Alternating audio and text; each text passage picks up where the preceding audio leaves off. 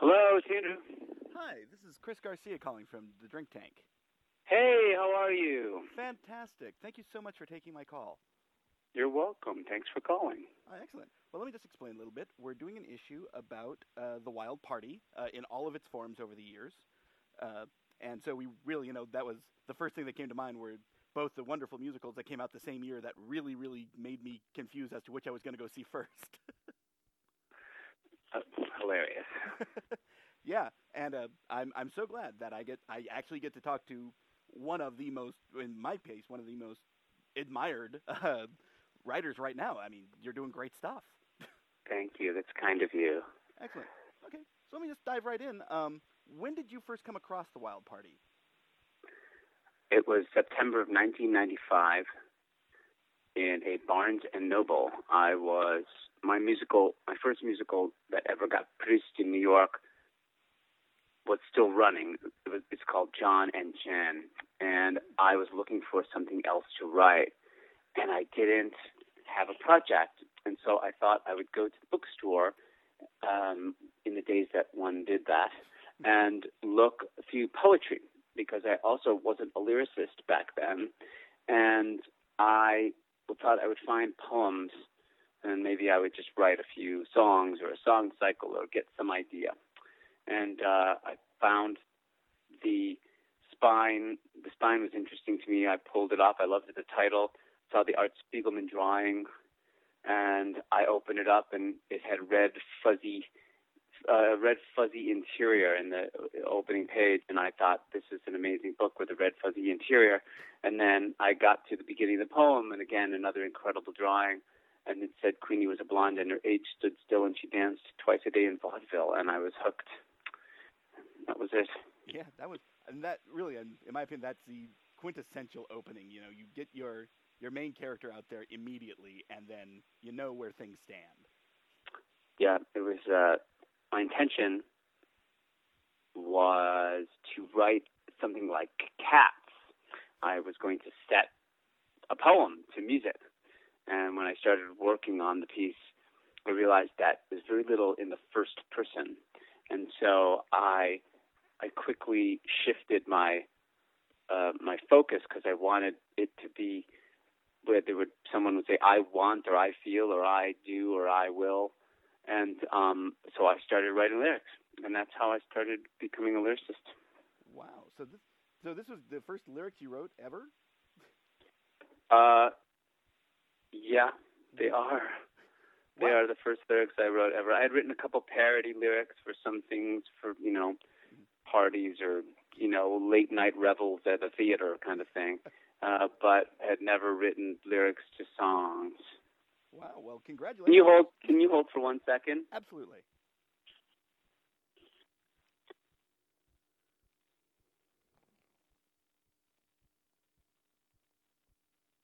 Hi, sorry. No problem. Yeah, well, great first shot, actually. I mean, you really nailed it on that one. Something like The Life of the Party is just one of those, like, blow-away, and I was so glad I actually hadn't seen it since I saw it in the show, to actually find that you had that on the website for the musical, which just made me so happy to get to see it again. Oh, great. Yeah. Thanks. Now, of course, with the Wild Party, it's impossible. No one's managed to adapt it exactly like the poem went. And I don't know if anything's ever been adapted exactly like its predecessor came. How did you sort of deal with the adaptation of it to fit your sort of vision or movement? Well, these things, in some ways, happen over time. One of the truisms of writing a musical is that you fall in love with source material.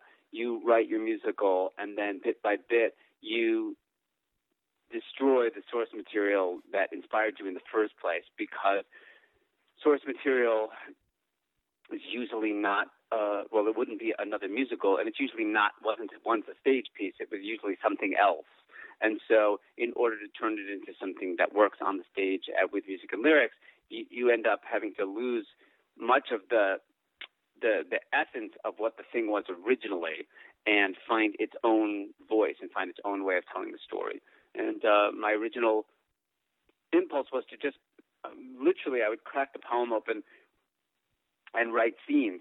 And I would just read the next section of the poem and decide what I thought was the most interesting and what I wanted to write about, and then I would just write it.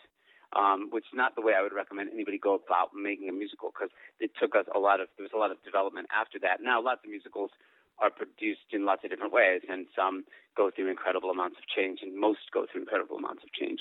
And this was no exception. So I ended up writing probably 20 songs that aren't in the show, that are in a drawer somewhere. But that's not uncommon. Most shows you end up writing quite a bit of extra material because you go down this road, you find out it doesn't work. You go down that road, you find out it doesn't work. You eventually figure it out. And how long was your workshop process? And a year, 2 years, 7 years? Well, from beginning to end, from the time I discovered the poem to the time we went into rehearsal for the Manhattan Theater Club production, it was just over 4 years. It was 4.5 years from the time I started writing to the time we opened in New York. And 4.5 years for a new musical, particularly by an unknown writer, which I was at the time, is extraordinarily fast. Yeah, that's a really short process. Yeah, that's relatively incredible. I mean, nowadays you see, once in a while you'll see the folks who use that as the gimmick that they got it done like in a week. The 9/11 musical that opened in L.A. on September 18th, 2001 was the first example that I can remember. Yeah. It's not normal. It takes a while to make these things. Absolutely, yeah. So let me ask, of course, the same season, La Chusa's Wild Party opens on Broadway. Did you ever see it? I did, because my show closed before theirs did. Oh, really? Oh. And what do you think of the differences between the two? Well, I only saw it once, and it was right in the aftermath of my show closing and not transferring to Broadway. So I can't even begin to suggest that I had an unbiased response to it. Mm-hmm. And because of that, I don't really know. I mean, my answer wouldn't be coherent. It would be neither coherent nor accurate, because the only thing I gathered from their piece was that what I felt while watching it was they were very interested in the period and its effects on the people in it, and I was very interested in the love quadrangle, and the period was merely a backdrop for me. I wasn't interested in writing about the period as much as I was in writing about the incredibly obsessive feelings that the people were having. And I think the other piece was more interested in lots of different things, and so they wrote a different musical. Yeah. Oh yeah, and in a way they actually both complement each other. I think I've actually listened to the soundtrack both back to back, and I realized that everything is taken from a very different direction, and they're both very interesting directions. So it's why there can never be a best perfect adaptation of anything, because everyone has that different view that moves a different way. Yeah, there's lots of examples in the movie world of that. Mm-hmm. Speaking of movies, did you ever see The Merchant Ivory Wild Party? No, I never did. I didn't want to be influenced by any of these things that existed out there in the world, and then have somebody come back and say, you stole from us. I could always claim that I never saw it. Yeah, and you probably made a good choice in this one. I don't know anything about it. Yes. Oh, it basically conflates the poem with the Fatty Arbuckle trial, and it's... Yes, I recall that. That's what it was. Yeah, James Coco is good, but he's good in everything. Now let me ask you just a question I always ask any songwriter I ever get to interview, is if you had to take one song out of the show that represents the show to you, what song would that be? Well, for me, it was probably The Juggernaut, which I wrote late in the process. You know what? Well, now I'm doubling back. I suppose it's actually Make Me Happy, the thing which is the climax of the play. Mm-hmm. What I love very much about that scene is that it fulfills all of the things that I like about musical theater.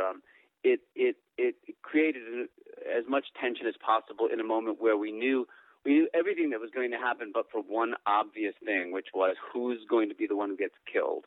We knew someone would get killed, but we just didn't know who. And I thought that's something I could sustain for 5 minutes. I could keep that tension. And like in real life, when someone points a gun at you, what does it feel like? And how do you keep the ball in the air and keep the tension in the room? And so that was the goal I set myself for that scene. And though it's led by Burrs, it's very much a trio. But for the three major characters in the play, really, Kate is major, but she doesn't take part in that climax. And I'm very proud of that because it delivers a certain like entertainment value of people just singing the hell out of something. And yet nothing really happens. There's not a lot of activity in the song. It's merely three people fighting for their lives. But that's what I love about it too, because the stakes are so high. Yeah, and that really is that's one of the ones that really sticks with you too. I mean, that's just wow. I remember seeing it at the show and walking out going, wow, that whole thing was great, but I can't think they could have ended it a better way. There was just like the emotion was all right there, and then you got the release, and wow. Thank you. Yeah, great. Well, thank you so much for talking with me. Hope you have a wonderful rest of the night. Well, thank you, and good luck with the project. Great. Thanks so much. All right, take care. Bye-bye.